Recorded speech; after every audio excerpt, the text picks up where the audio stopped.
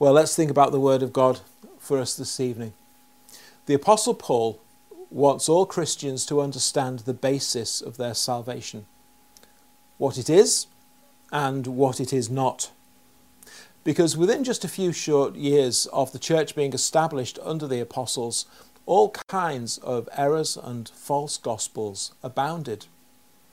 There is only one gospel message, and the truths which comprise that salvation are very specific, because it is God who has accomplished our redemption for us, and he's done it in a very particular way.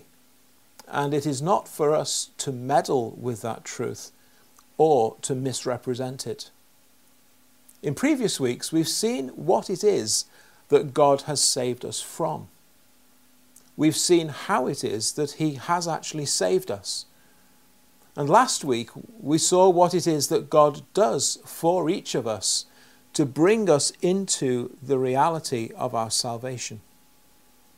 We saw that at the very heart of what it means to be a Christian, to become a Christian and to continue as one, at the very centre of all of that is our being united with Christ, or in Christ. Paul uses both terms. And we have sin's mastery over us broken. All of that accomplished by means of our union with Christ in his death and burial and resurrection. This being the case, a very radical transformation then takes place in the life of the sinner who is now saved by God's grace. The way that you live your life simply cannot remain the same because of the new standing that you now have before God your Father, and as one who has been justified by him and reconciled to him. Next week we'll start to think about the practical aspects of living the Christian life. Paul's well-known phrase in 2 Corinthians chapter 5 says, "Therefore, if anyone is in Christ, he is a new creation. Old things have passed away. Behold, all things have become new." What does it mean to be a new creation practically in our lives? How should our lives look if we have become a new creation, and if the old things really have passed away and all things really have become new? Well, join us next week for that. But before we go there, there's something of great importance that you need to remember. There are certain things which are now true about you, which have a huge bearing upon your Christian life. Something which completely redefines you and which changes how you live. And if you are a Christian this evening, I want to summarize this by reminding you of three things. Three crucial things that you need to remember as you seek to walk day by day with Christ. And here's the first. You need to remember to whom you belong. So we read, for example, in 1 Corinthians chapter 6, "You were bought at a price. Therefore, glorify God in your body and in your spirit, which belong to God." And then in Romans 14, "If we live to the Lord. And if we die to the Lord. Therefore, whether we live or die, we are the Lord's." You see, life and living now is no longer about you. You are no longer the centre of your universe. Well, actually, you never were. But now you know that you're not. And you have to stop living as if you are. You've been purchased at very great cost, and God has redeemed you to himself. If you ever turn your eyes away from the cross of Christ, you'll find yourself in big trouble as a Christian. If you ever forget what it was that Christ did for you at Calvary, you'll lose your bearings as a Christian. One of the major issues that sin brings into the soul of lost men and women is the belief that they are free to make any choices they want without consequence, and that they are answerable to no one. I live to myself, for myself, by myself. I am a law unto myself. That's how we are in our sin. No one tells me what to think or what to do, especially not God. And this sinful, proud, self-righteous, self-elevating arrogance lies at the heart of sinful mankind. But when the realities of the cross dawn upon a sinful soul, there's a sudden realization that everything as I thought it was has been shattered into pieces.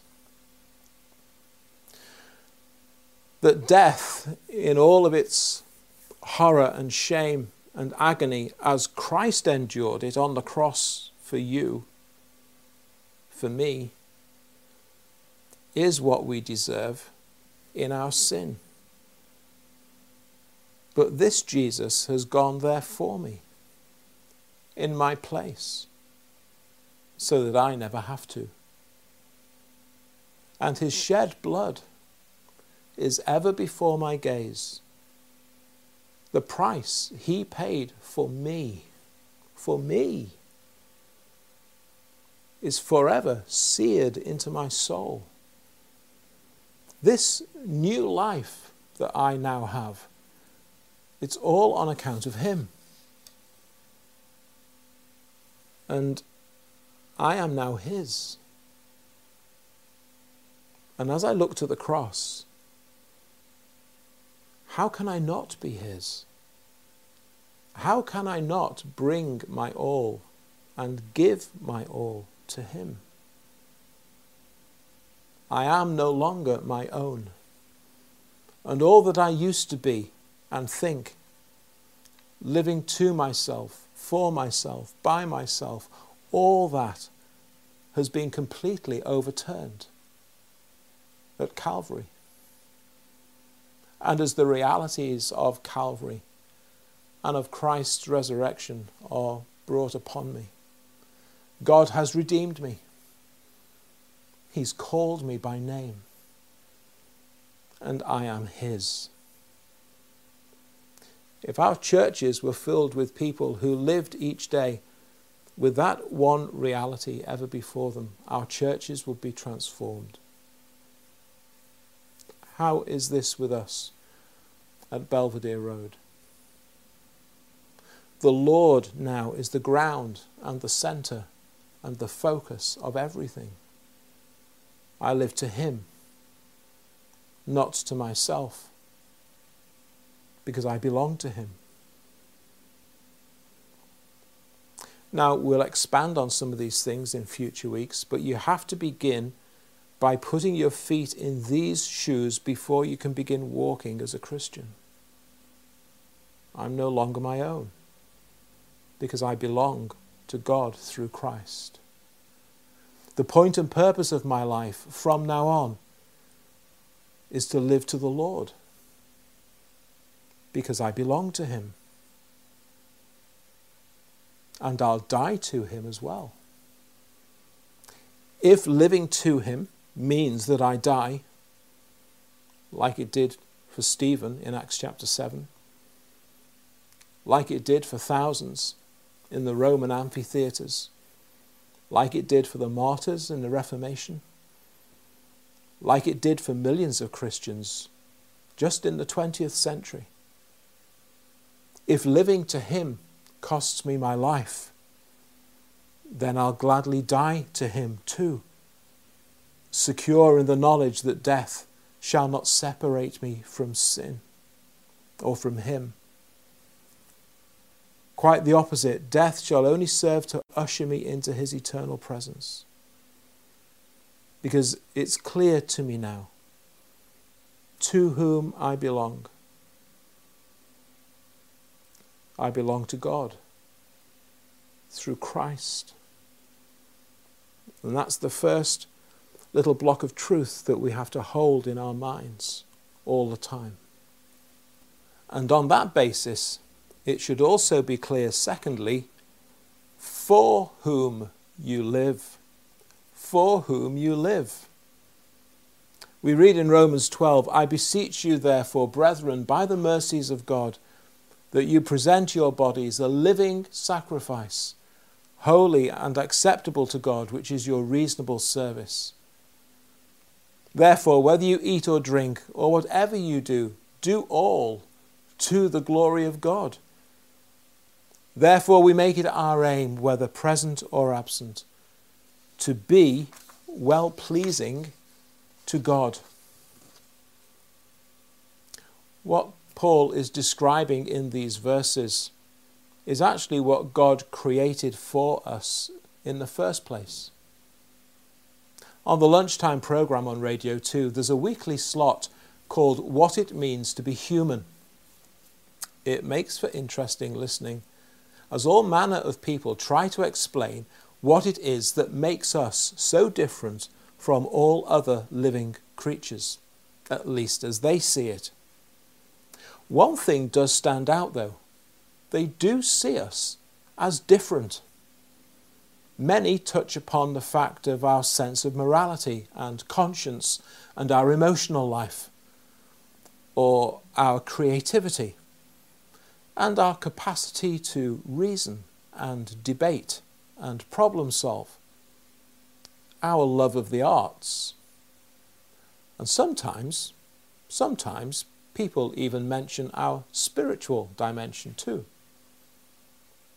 Which is all curiously interesting, given that most of them would probably say that we're no more than the pinnacle of an evolutionary chain, which from that perspective means that we can't really be that different from all other living creatures.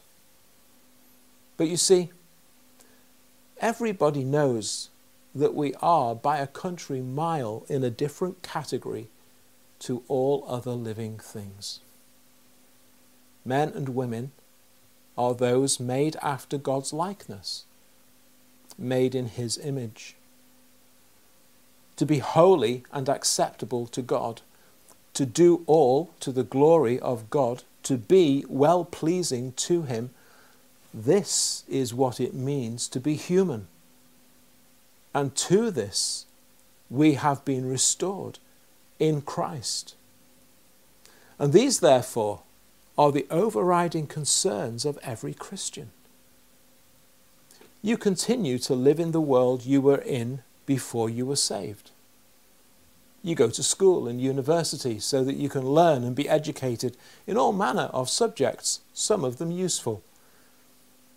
You enter gainful employment, of which there are all sorts of valid and legitimate options and possibilities. You follow certain career paths, and some make it higher up the ladder than others. Most will marry. Most of them will have children and raise a family.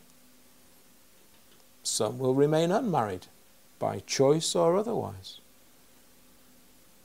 You will share in all of the ills and difficulties and sorrows and disappointments, such as are common to all men and women.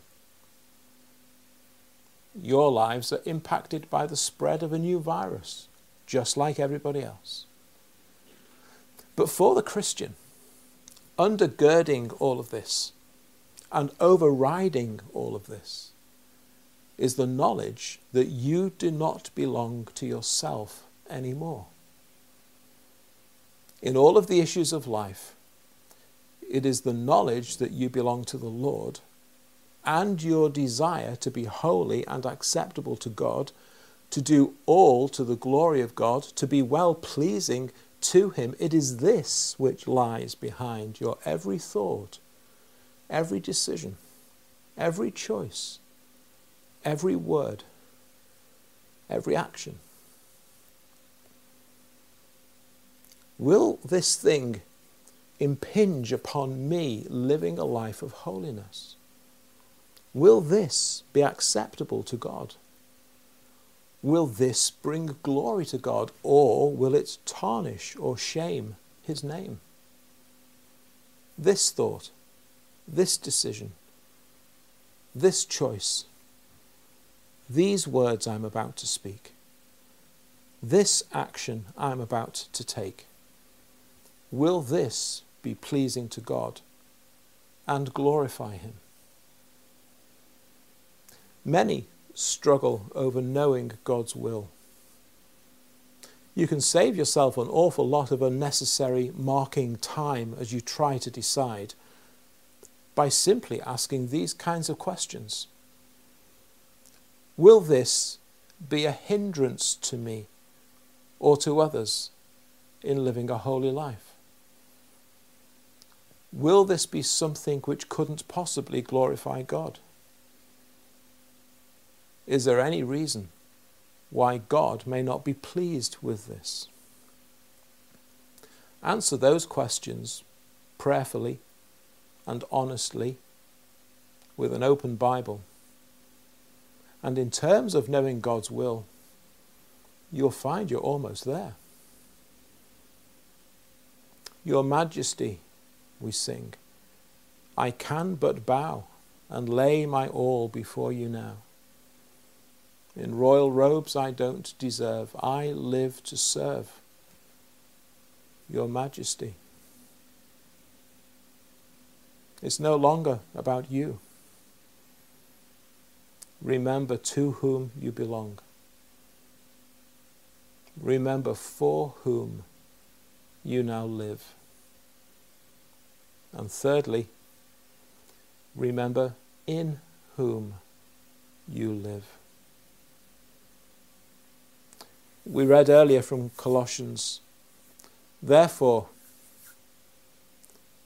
as you therefore have received Christ Jesus the Lord, so walk in him.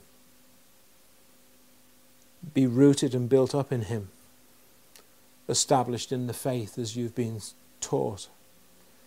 Beware lest anyone cheat you through philosophy, through empty deceit, the tradition of men, and not according to Christ. Remember in whom you live. Walk in him. You are no longer this independent, self-dependent, answerable to no one, man or woman. Your whole life is bound up in Christ, as we saw last Sunday evening. He now is your life. You've entrusted your life to him. You've received him as your full and perfect prophet and priest and king. You gladly receive his commandments and walk in them. You humbly acknowledge his sacrifice and embrace him as the only mediator between yourself and God the Father. You bow before his sovereignty over you as King of Kings. And you walk in him, which means to walk in his likeness, to walk in his strength, to walk in his grace, to be of the same mind as him. Just as he walked in grace and love and patience and humility and meekness, so you walk. Believing in him, looking to him, trusting in him, deriving all grace and strength from him. To walk in Christ is to walk in the Spirit of Christ who dwells in you, under his influence, by his direction, through his assistance. It is to walk in the doctrine of Christ, to abide in it, increasing in the knowledge of it, walking in Christ's ordinances, to walk in him as the one who is the way and the truth and the life. And that becomes your way and your truth and your life in Christ. He's the only way of access to God. He's the only way of your acceptance with God. He's the only way of salvation, the only way of eternal life and happiness is being in Christ. It is to say with the Apostle Paul, for me, to live is Christ. On the day of your conversion, when first you were saved, a radical transformation took place. And it's the reality of this transforming work of God. It is the continual outworking of this transforming work of God which makes all the difference in your life and which the unsaved world can see in you. It is this which should cause unbelieving men and women to look at you and conclude that there is something about you which can only be the work of God. And this is what lies right at the foundation of that transformed life. It is to whom you now belong,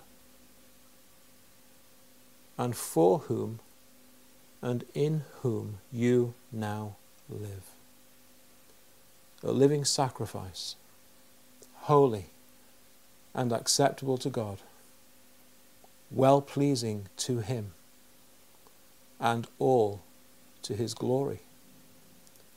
Life and living is no longer about you, but God.